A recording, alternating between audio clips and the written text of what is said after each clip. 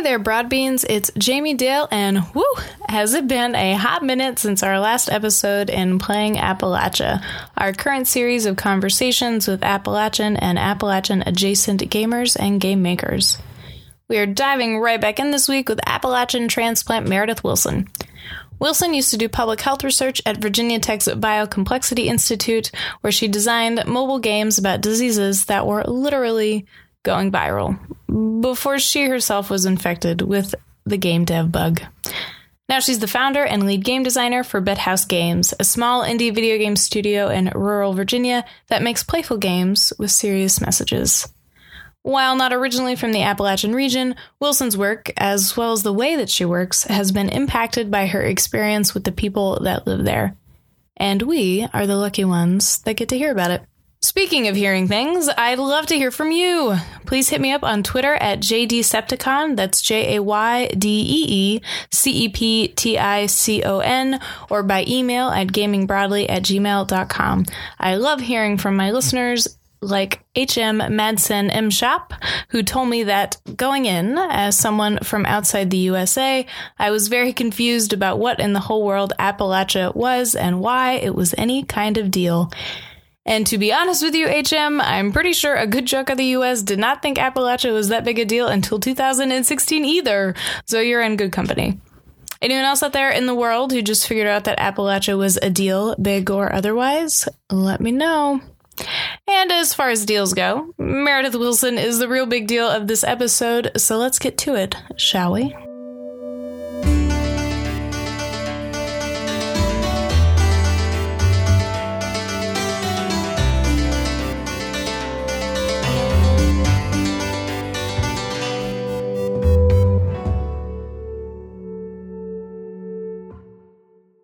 Hello, and welcome to another episode of Gaming Broadcast, the official podcast of GamingBroadly.com. I'm your host, Jamie Dale, the main broad over at Gaming Broadly, and today we are continuing on in our series of Appalachia and video games. Today we are joined by Meredith Wilson, who is a public health epidemiologist turned video game developer who's a participant in Oculus Launchpad 2017 and is currently developing a Gear VR video game. And she's housed in the beautiful Appalachian region, so we're going to discuss what that's like. So Meredith, how are you today? I'm good, thank you. And thanks so much for having me on the show. Thanks for coming.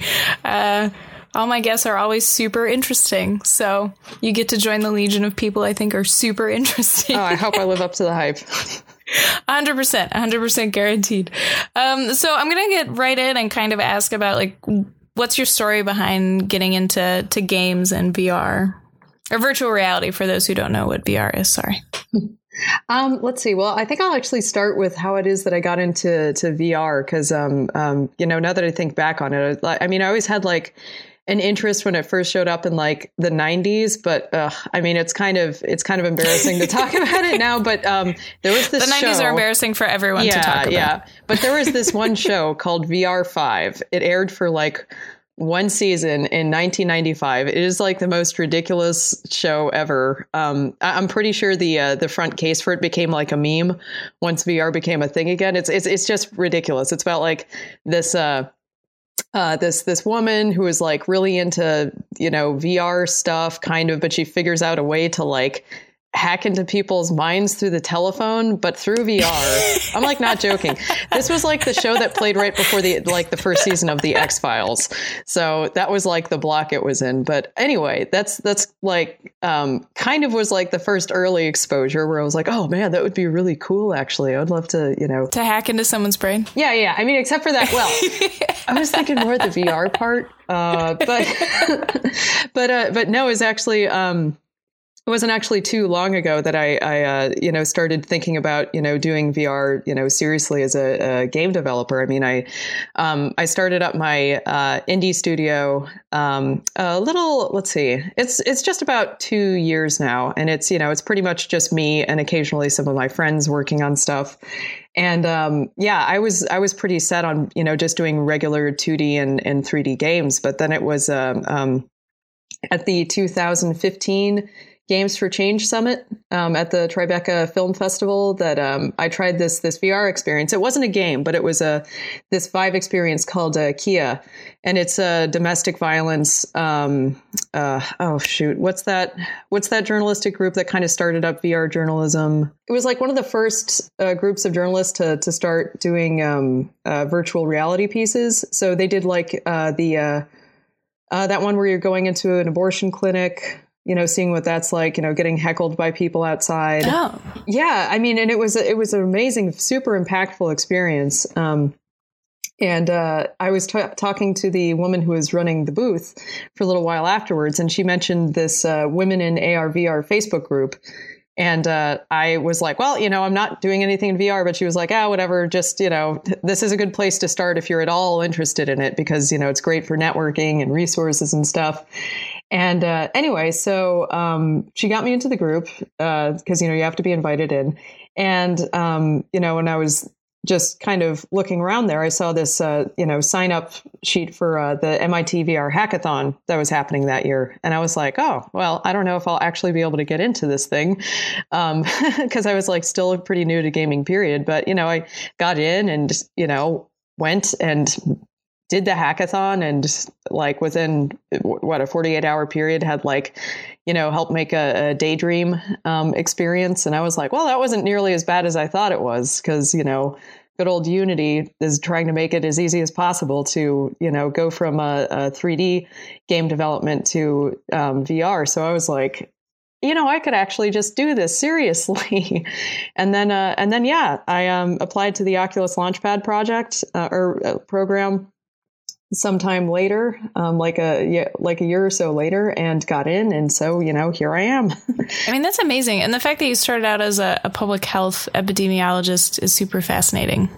Like, how did your experience, I guess, as a public health epidemiologist, which is such a mouthful to say? You could just say epidemiologist. That's fine. I mean, it kind of steers people in the right direction, because sometimes when they hear epidemiologist, they're like, is that skin related? Because they're thinking epidermis, which is fine. Well, I mean, how does your experience as an epidemiologist, how did that kind of connect you into game making? I guess we should define what an epidemiologist is now that we've said what it is. So an epidemiologist is somebody who studies the spread of diseases. So it's like population level health stuff.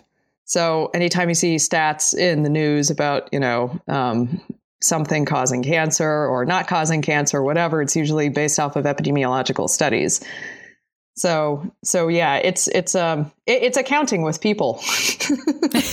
Is kind of what it's like. No, I mean, it is kind of an interesting road, though. I mean, I've always been an avid gamer just since forever. And after I graduated from grad school at University of Florida, I got a job at Virginia Tech working as an epidemiologist. And it was, I mean, it was fine. I was there for about 4 years as research faculty, but academia is just it's like kind of not for me. I like things to be a little faster paced. But anyway, while I was there, the one really cool thing I got to do was design a science outreach game. It was like this little mobile game that was just, to teach kids and people how contact-based diseases spread. So like flu, if you get close to somebody that has the flu, you have a chance of getting it, that sort of thing. And so it's like this cute little, you're spreading a zombie virus game, or you're vaccinating people against a zombie virus. It's called Virus Tracker if you want to look it up. And it's like the original definition of like going viral. Yes, exactly.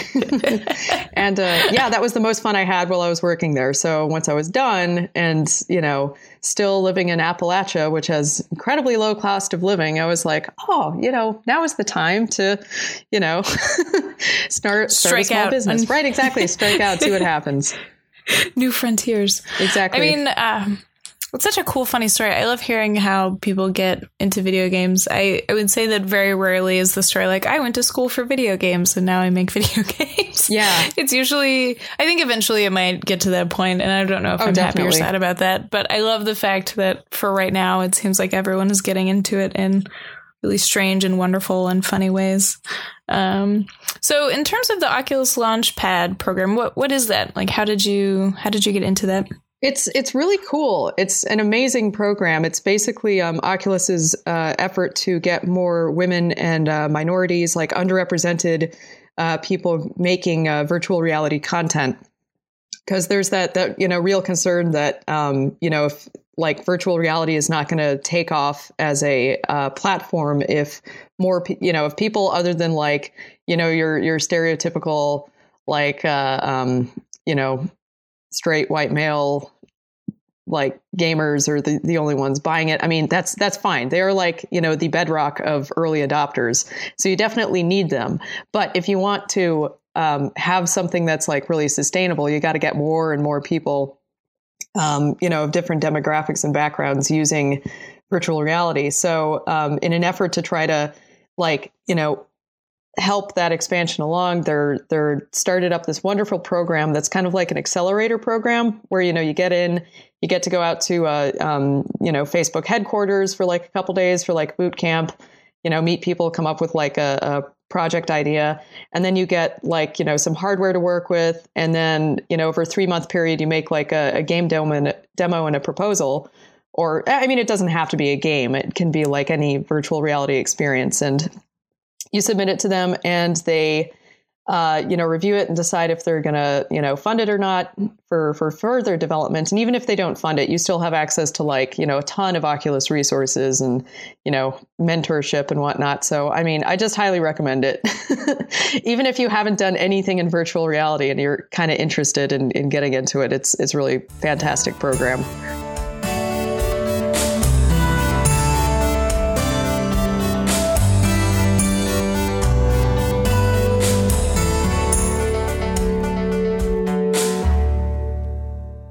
Let's see. I don't know. How would I describe this? I want to call it like, view mobility or something like that. So like if you're playing like a, regular 3D game that's being displayed on like a 2D screen, it's hard to do things like glance over your shoulder really quickly.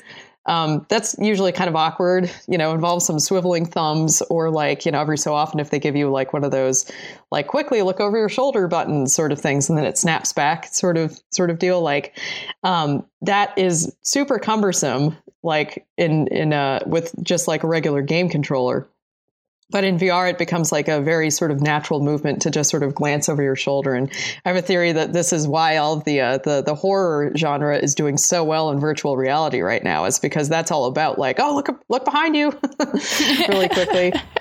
There's something scary behind you. So I like that. I like the fact that it's like so easy to kind of like look around the space that the player's in. Or, if say I'm the player. I mean, I really like the fact that I can just take, or I don't know, it just kind of like encourages you to take more time to like look around the scenes you're in. And it's just that freedom of movement with like, the camera that's, I think is super fantastic. I mean, it definitely is like immersion is the big word. It contributes, hugely to immersion. And that's pretty cool, I think at least. Yeah, I mean, I've heard other people say that kind of intense immersion creates opportunities for more, I guess, empathetic connections to the avatar in the game. Have you found that to be true at all? It's really bad, but I haven't actually played enough VR games to say whether or not that's the case.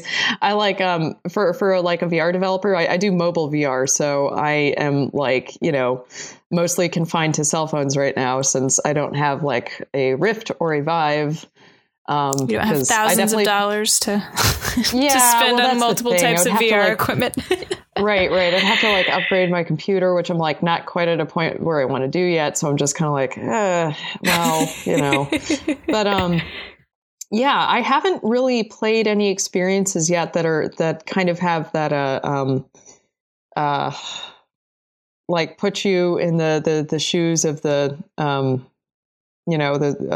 specific person. Like, let's say I played Monument. No, it's by the guy that did Monument Valley. It's called Land's End.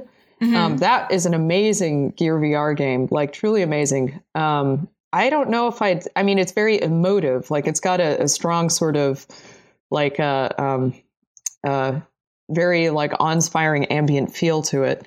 But I wouldn't say necessarily that it like would make you feel more empathy. Yeah, because the person you're playing isn't really like, you don't really know anything about them, so it's sort of hard to empathize with them. But I mean, I definitely think there's potential for it there for sure. But so far I haven't really gotten a chance to dig into that. Me either. Deep dark secret is that I'm deeply scared of playing VR because I'm afraid I'm going to get sim sickness. Which my friend Kyle is probably listening and laughing at this because he makes fun of me every time I say that. He's like, "You're just looking for excuses not to try." You should just try it. I know, I will. I'm gonna look into that cardboard, the Google Cardboard. I heard it's a nice and cheap and easy way to do it. But Are you allowed to talk about your demo? This is a nosy question. Oh, yeah, I can talk about it a bit. I mean, it's unannounced. It will be, regardless of whether or not it gets funded, I'll, finish it eventually. But yeah, so I am a sucker for space racer and flight sims and flight simulators.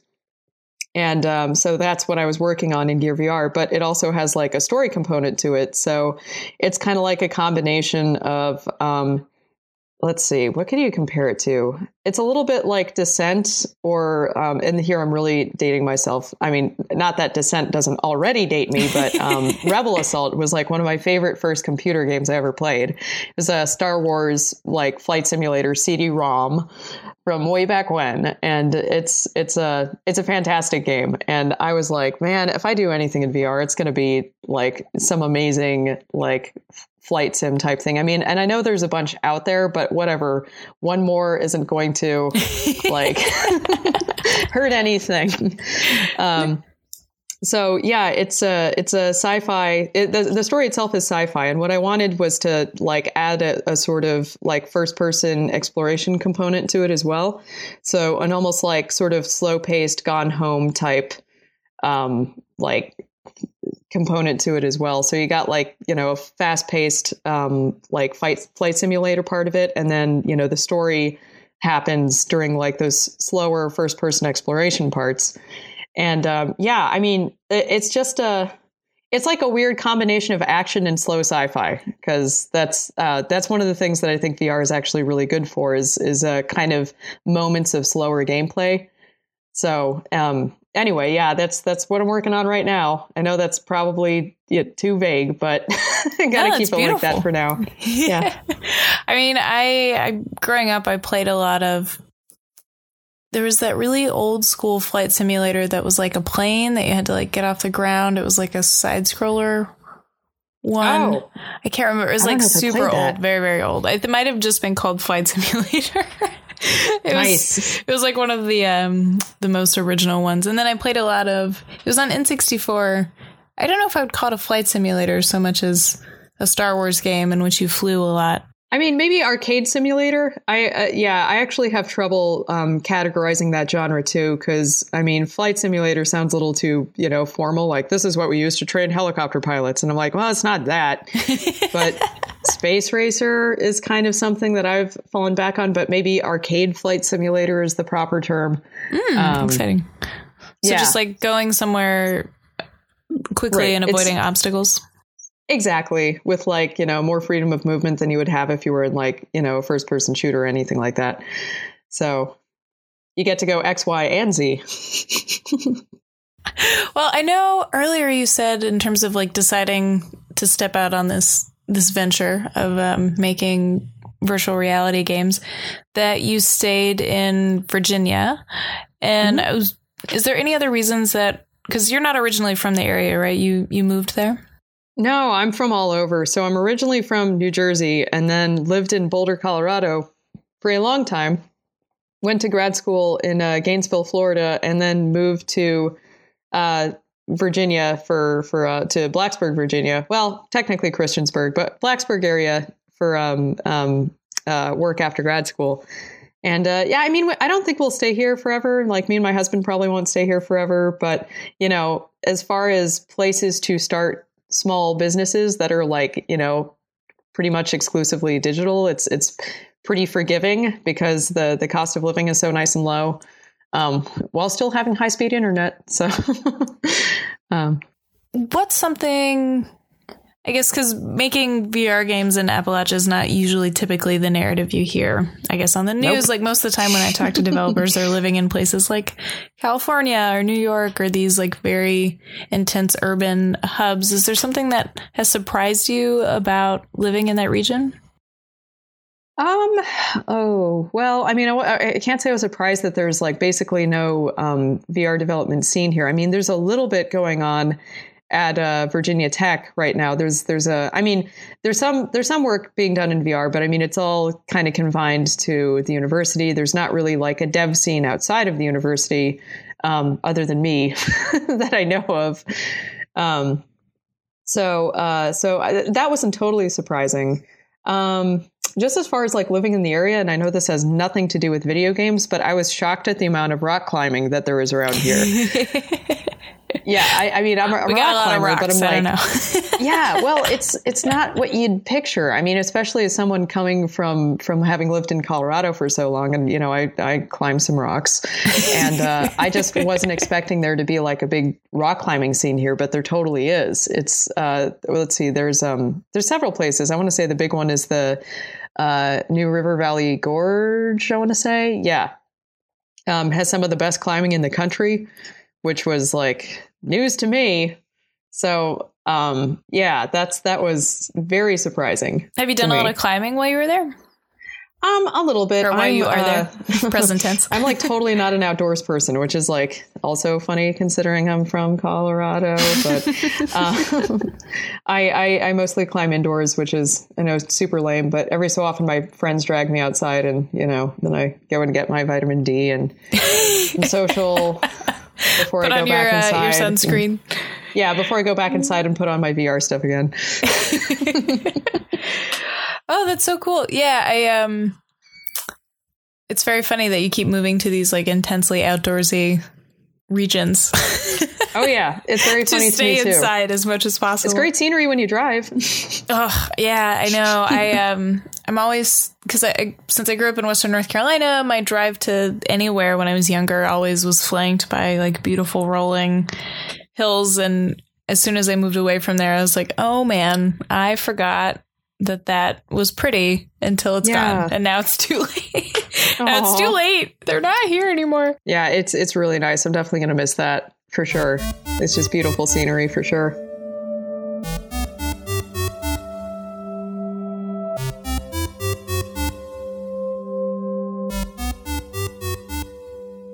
I hadn't actually thought of like sort of capturing the you know, the feel of Appalachia and the spaces I make. I've, I don't know, I guess I might be just a little bit more people centric, because the thing that, you know, has really influenced me just living here is taking a closer look at the sort of characters that you see in, video games, like especially sci-fi video games. You usually don't see a whole lot of like blue collar workers cast as like, you know, the heroes in the sci-fi genre, like with the huge exception of the first Alien movie, because they were all blue collar workers. And actually The Expanse right now on Sci-Fi, on the Sci-Fi Channel, the show they have right now, like technically the heroes are also like blue collar in that, but generally speaking, it's like, you know, you're the super famous astronaut or the super famous scientist or like something like that. Like definitely maybe a merchant, not bounty hunter. Or a bounty hunter. I guess that's technically blue collar. I don't know, but yeah, I feel like bounty hunter is one of those that I'm not sure how to define what types of collar you have. Yeah.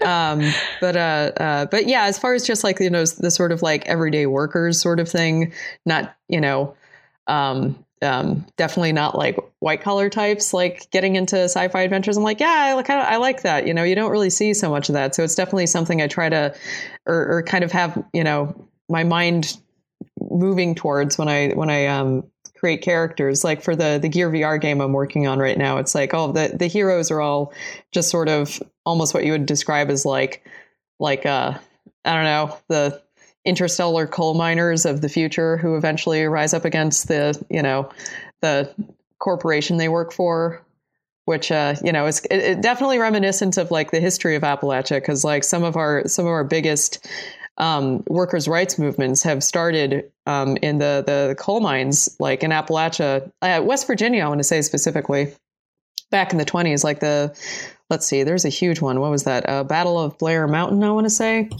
I'm so impressed. That's some good. You've learned quite a lot of history from living there. It's stuff that was totally off my radar. But yeah, it's because these, 10,000 workers literally took up arms against the, because of these appalling conditions that they were living in. I mean, they're part of the reason why we have weekends and stuff. So anyway, I like the idea of trying to capture some of those, making characters like that in the games that I work on. Ooh, that's so exciting. Well, now I want to ask more nosy questions about your characters.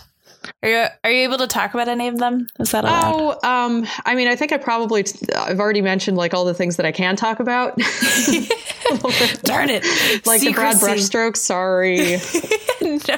Wait for me to like put an announcement on my website first. I know we'll have to do a part 2 of Meredith's interview once it's out to come out. Be like, tell me all of the details. Absolutely. It's cool. I like the broad brushstrokes. I mean, because I love what you said about casting blue collar workers as I was going to say as the heroines, but I guess the heroes. Some of them are heroines. Yes, so always it's not incorrect. I mean, that's another one, is having just women in blue collar positions in media has always been a struggle also. So you're killing 2 birds with 1 stone there. So before you moved to Appalachia, what were the kinds of characters that you were making? Or I guess, were you making any characters before you moved to Appalachia? I wasn't actually making any characters before I moved to Appalachia, but I definitely wouldn't. I don't think I would have gone in that direction of trying to get the blue collar like uprising sort of thing going on. So yeah, I don't actually. That's actually a really, really interesting question. Like, what would my characters be like if I hadn't moved here? Definitely not the same. I really hope that they wouldn't have just been like all the people you expect to find, like, this person who was the top of their class forever and ever. I probably wouldn't have made that character because I've never been at the top of any class. So got to start with what you know. I mean, that's so.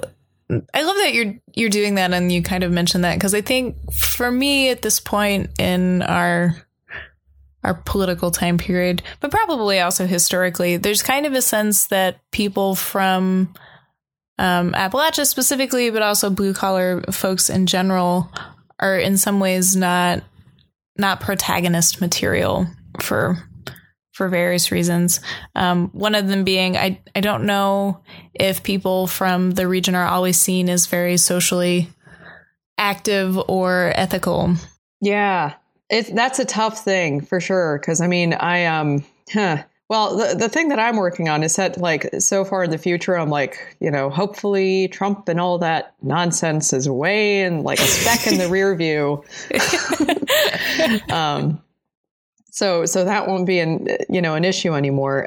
And yeah, I mean, it's something like, and I mean, like, I'm not an anthropologist in the region by any means, but definitely I so I can't really speak to like what the real underlying climate is here. I mean, I think people are certainly like really nice and helpful to each other where I live, and the neighborhood I live in is like a very mixed race neighborhood, and everybody helps everybody, and that's nice. But, that's just my neighborhood. And, definitely my experiences living here have been, positive for the most part, but I'm also a white woman. So, and you can't, you can't ignore that as being something that is really going to affect your experience living here.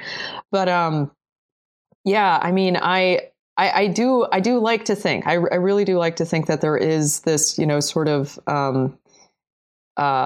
like ethical and moral fortitude to, like, do the right thing when encountered with, somebody else being treated badly, that, would eventually or hopefully manifest. I mean, maybe I'm like super naive. I don't know. But I mean, looking at the Charlottesville thing, I mean, that's not too far away from where I live. That's how far away is Charlottesville from me? I want to say that's about 2 hours or something like that. But I mean, like, I think the city itself was completely like shocked by everything that happened. And I mean, a lot of those folks that came in, or that, caused that horrible alt-right, riot thing. And then you had like the guy driving the car he's a terrorist. I mean, those were like people that came in from like outside of Appalachia, which is like completely, I'm not saying that there isn't that sentiment like around, but I'm like, oh man, this looks terrible. The optics are not great. The optics are not great. But hey, we showed them in the most recent election, by God. It's one of those like hard questions where you're like, well, let's see, I'm making something that, I'm making a game that has characters who could very well have been plucked from like the region I'm in, but it's like so far in the future. What are the politics and what's the politics and the culture going to be like? And I like to think that at the very least, like this ability to sort of like all together say, you know what, this is wrong. What's happening is wrong. And we're willing to take a very serious stand to make, changes happen. I want to say that that's preserved, like that characteristic is preserved and gets used towards a really greater good sort of thing. You had a beautiful quote. It wasn't a quote. It was just a thought that you had. In my mind, it's now a quote because it was so impressive. It was something about the relationship between education and ethical decision making. Oh, yeah, totally. I'm so glad you brought that up and remembered it because I completely spaced it. Yeah, that's another sort of thing that I want to combat with, the characters I make is this idea that like having a strong ethical leanings or being able to, just be an ethical person is very much tied to education level, which I think we can all agree after all the stuff coming out of Silicon Valley with the sexual harassment and discrimination and whatnot is obviously not true. Coming from academia, I can also tell you that's not true. There's plenty of unethical people in academia. Oh, yes. I would. Yeah. Like it's all over the place. And it's definitely not restricted to how much education you have. So but it's still this very, very pervasive stereotype that if you're not well educated, then, kind of by definition, you're less likely to, make moral decisions, which is completely wrong. But yeah, that's something that I kind of have always been like really, I've been pretty interested with that for a while now. Just with all of the, the things breaking the news about like the Google manifesto that came out. And, obviously that's like, not the worst infraction in the world. Yeah, exactly. Like the sexual harassment that happens in academia, like that started to break a little bit.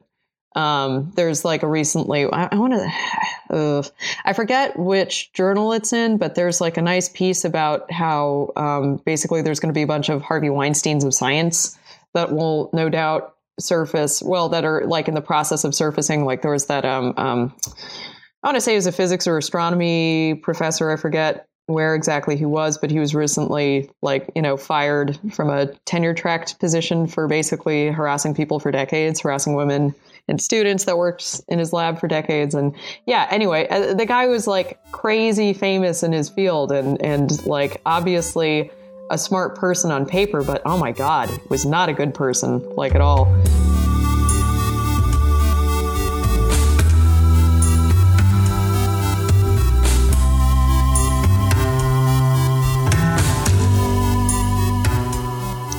One of the things that living in Appalachia has really made me look at more is not so much change the way that I look at the games, but it definitely affects how I look at gamer demographics, which is kind of, one of my little fun side hobby type things. I really like researching gamer demographics. And this is where the epidemiologist in me kind of comes through. Cause we're all about demographics and people and that sort of thing, population level characteristics. And it definitely makes me look at sort of who the games are aimed towards usually. And that's, I would say, kind of more, I don't know if urban might be a little too strong, but more games are kind of made for people from more like populous areas. Like generally speaking, I don't think they're really looking at rural gamers as like, how do we hit that demographic? Even though, there's kind of nothing to do but play games out here. I mean, I want to say that like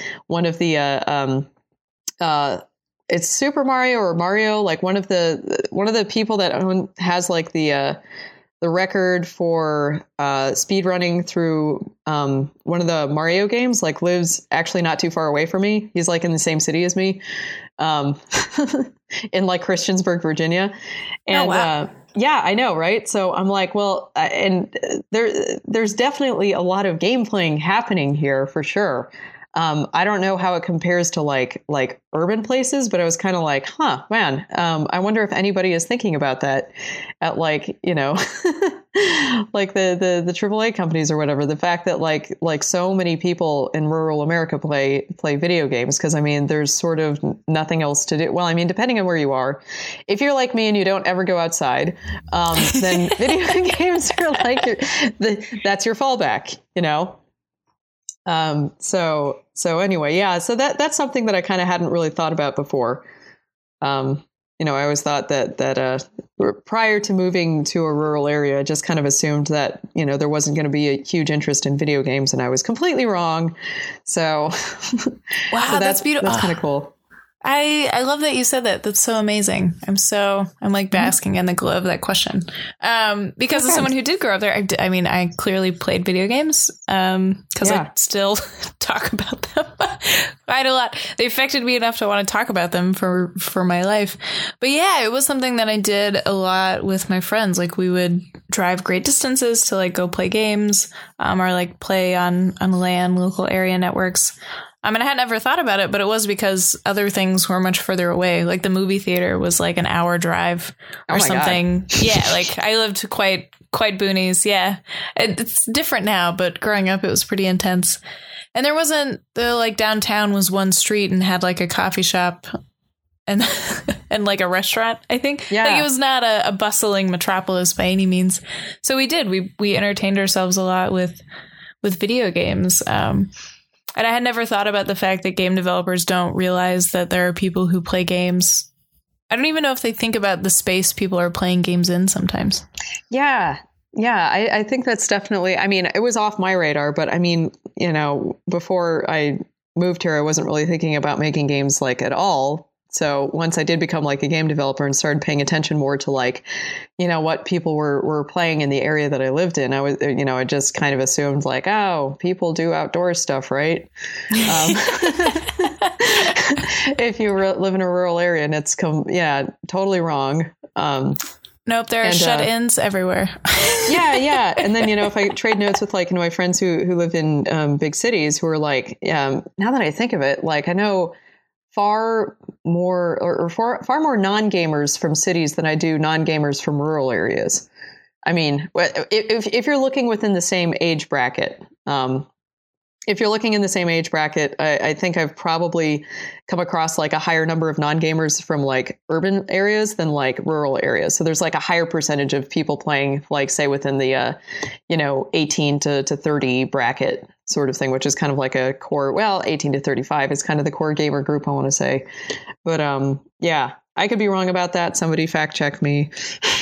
No, I think that's like, I mean, that's a great research question. I have not stumbled upon anyone doing research of that depth in terms of geography and game playing, but I wouldn't be surprised. I mean, even just I feel like growing up, there was always just a culture of game playing, not just video games, but like card games, like sitting around type games. Board games was a big thing. I just remember a ton of not board games. I remember playing a ton of card games growing up, and how that was definitely a thing, especially since a lot of us didn't have necessarily great TV reception. So we played games more than watched TV a lot of times, at least in my household.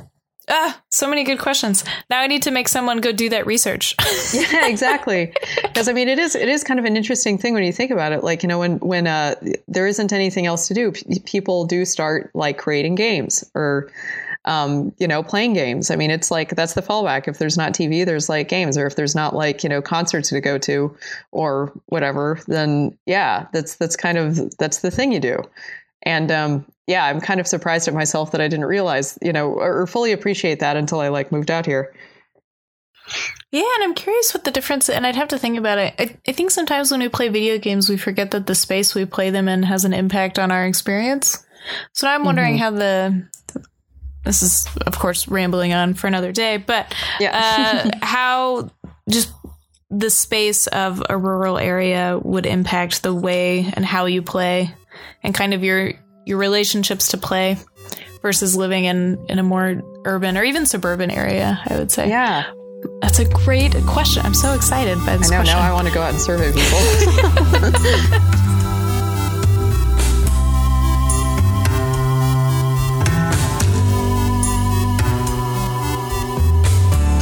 In terms of making these really wonderful characters and there being people in space, I remember you mentioned earlier that there's not a very large game dev community where you are. Are you alone in space? Not at all. I am kind of alone in space. I mean, there's I know one or two students that kind of dabble in game making, but as far as hardcore game devs, there's not a whole lot out here that I know of. If there are any that are listening right now, hit me up. I'm around. We can be friends. It'll be great. We can have meetups. A meetup of two. A meetup of two would be wonderful. Because I mean, I've got so many friends who are game dev friends, in New York or in the Bay Area, or all these wonderful hubs of technology and people, and I see their meetup photos on Facebook, we're at the game dev meetup, our weekly or monthly, and there's so many people, and it's all awesome, and folks are trying out each other's stuff, and I'm just wow, I can only watch from here. I know. My heart, I'm having so many feelings right now about feeling left out. Ugh, that's so sad. So, I mean, what does game dev look like then when you're so isolated, I guess, geographically? I mean, you definitely become very self-reliant very quickly, for sure. I mean, I mostly, I would call myself a Unity engineer. So I do all the, pretty much anything that involves coding in C# or working in the Unity editor, that's really my thing. So interactions, physics, that sort of stuff. That's really what I work on primarily. Or if I had my druthers, if I had other people to work with, that's what I would be working on. Whereas somebody else would be doing the 3D modeling, and then, the texture art, and the VFX stuff would be someone else, not me, because that's kind of not in my wheelhouse. But since I'm out here by myself, I've kind of had to pick up a little bit of all of that stuff.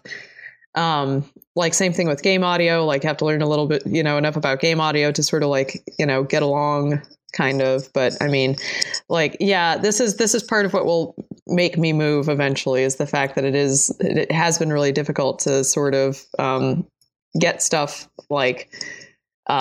seriously off the ground. I don't know. I mean, I definitely collaborate sometimes with people online, but it's just, I don't know. It's just the isolation makes it difficult. I think it would, even if people were still in other states from me, and, we were just collaborating online, if I just had, people unrelated to the projects, devs to talk with, on my off time, I feel like it would just be way more motivated to get stuff done. Yeah, so if the demo gets its funding, or as you continue kind of making it into a full game, is the hope to take it somewhere else and develop more of an in-person team? Yeah, eventually. I mean, that might be far down the road. We'll see. Well, not that far, because obviously it's got to come out sooner rather than later. But yeah, definitely. I would love to have an in-person team eventually. But it's yeah.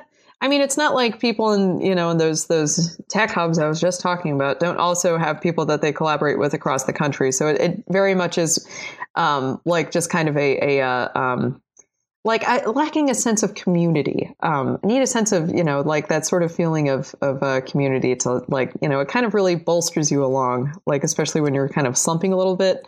Just yeah. Yeah, so, someone to have meetups with, or emotionally encourage you.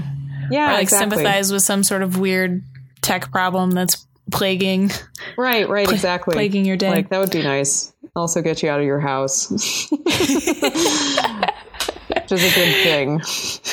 I mean, your cats will miss you. Yeah, that's true.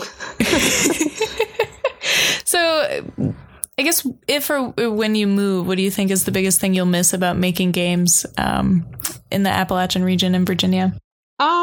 Let's see. Well, I will definitely miss the low cost of living. I will miss that above and beyond everything else.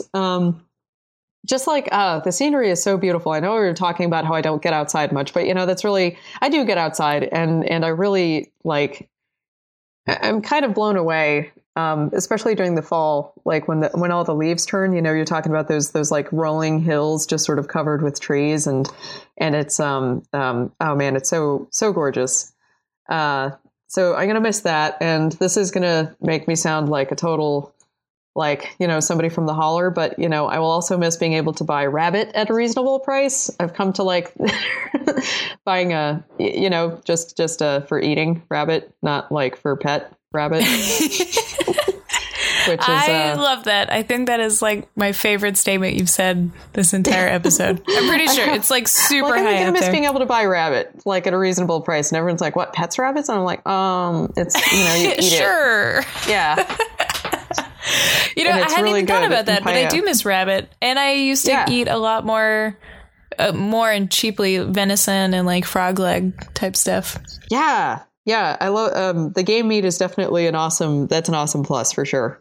Yeah, my guess is venison in most parts of urban California are probably ridiculously expensive. Yeah, that are goose. Goose is usually not easy to find. Or I don't know. I guess it kind of depends. But yeah, it's mostly, for me, it's mostly the rabbit. Like it's funny. I was visiting my parents in Boulder, Colorado, like a little while ago. And, I was looking up like, if we were to try to buy a rabbit here, how much would it cost? And it was like insanely expensive. It was like one rabbit was going to be $40. Oh my God. For like a skinned rabbit. And I was like, what? It should be like $10. That's bananas. Did you eat rabbit before you moved there? Or was that like a thing that you stumbled upon when you transplanted? I never really sought it out ever. I mean, it was just kind of like, just kind of being able to get it easily here was sort of a kind of novelty in itself. And then, you're like, let's do this let's get a rabbit because we're in the middle of Appalachia because it'll be funny. And then you have it and you're like, damn, that's actually really good. Now I just kind of want it as a culinary thing. Oh, your hipster irony is backfired. It really has.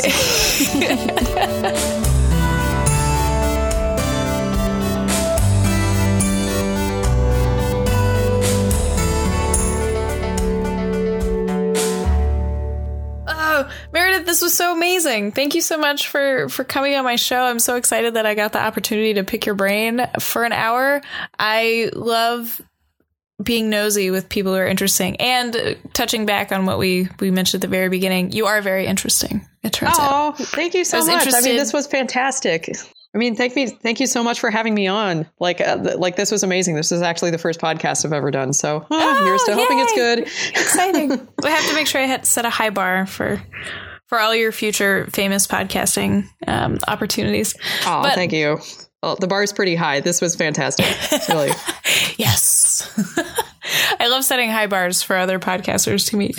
If people want to keep up with your work, especially so they can get first dibs on awareness of when the demo has dropped and we can actually spoil what happens in the game, what is the best way to keep up with you and your work? Let's see. Website's probably the best way to go. So that's www.bedhousegames.com. Like bed is in the thing you sleep in, house is in the thing you live in. And so that's a good place to go to see what's up. Following me on Twitter is really good too. So at Paper Mantis, so praying mantis, but paper instead of praying. So at Paper Mantis. Those are probably the best ways to keep up with what I'm up to. For sure. Awesome. Sweet. Well, I will put all those down in the show notes, folks, for those who want to click instead of type. And Meredith, you really are a super fascinating, lovely person. And as someone who's from Appalachia, I'm glad that there are folks like you who have moved there. Oh, thank you. That really means a lot to me, actually. Like, as you know, somebody not from the area, it's really good to hear from somebody who is from the area that, you know, hopefully doing it some justice. Yeah, I think my other guest, Dr. Kat, pointed out that the biggest difference is treating people like they're human, and you seem like a very empathetic person who desires to make people as human as possible. And I think that is an amazing quality. So, well, thank you so much. This has been awesome. Thanks. Well, everyone, please hit me up and let me know about. Now, I'm super curious if you're listening, if you live in a rural or urban or suburban area, kind of thinking about how does I don't know what the official name of it is. What's it called? The size of your population? How does the size of the population of where you live affect how and why and what you play? I'm super curious about that topic, and I definitely think I'm going to have to do some delving into that. So thank you, Meredith, for giving me something else to be obsessive about. Yeah, no problem. Come back for more anytime. Awesome. And that, my friends, is my show, and we will see you next time on Gaming Broadcast. Bye. Bye.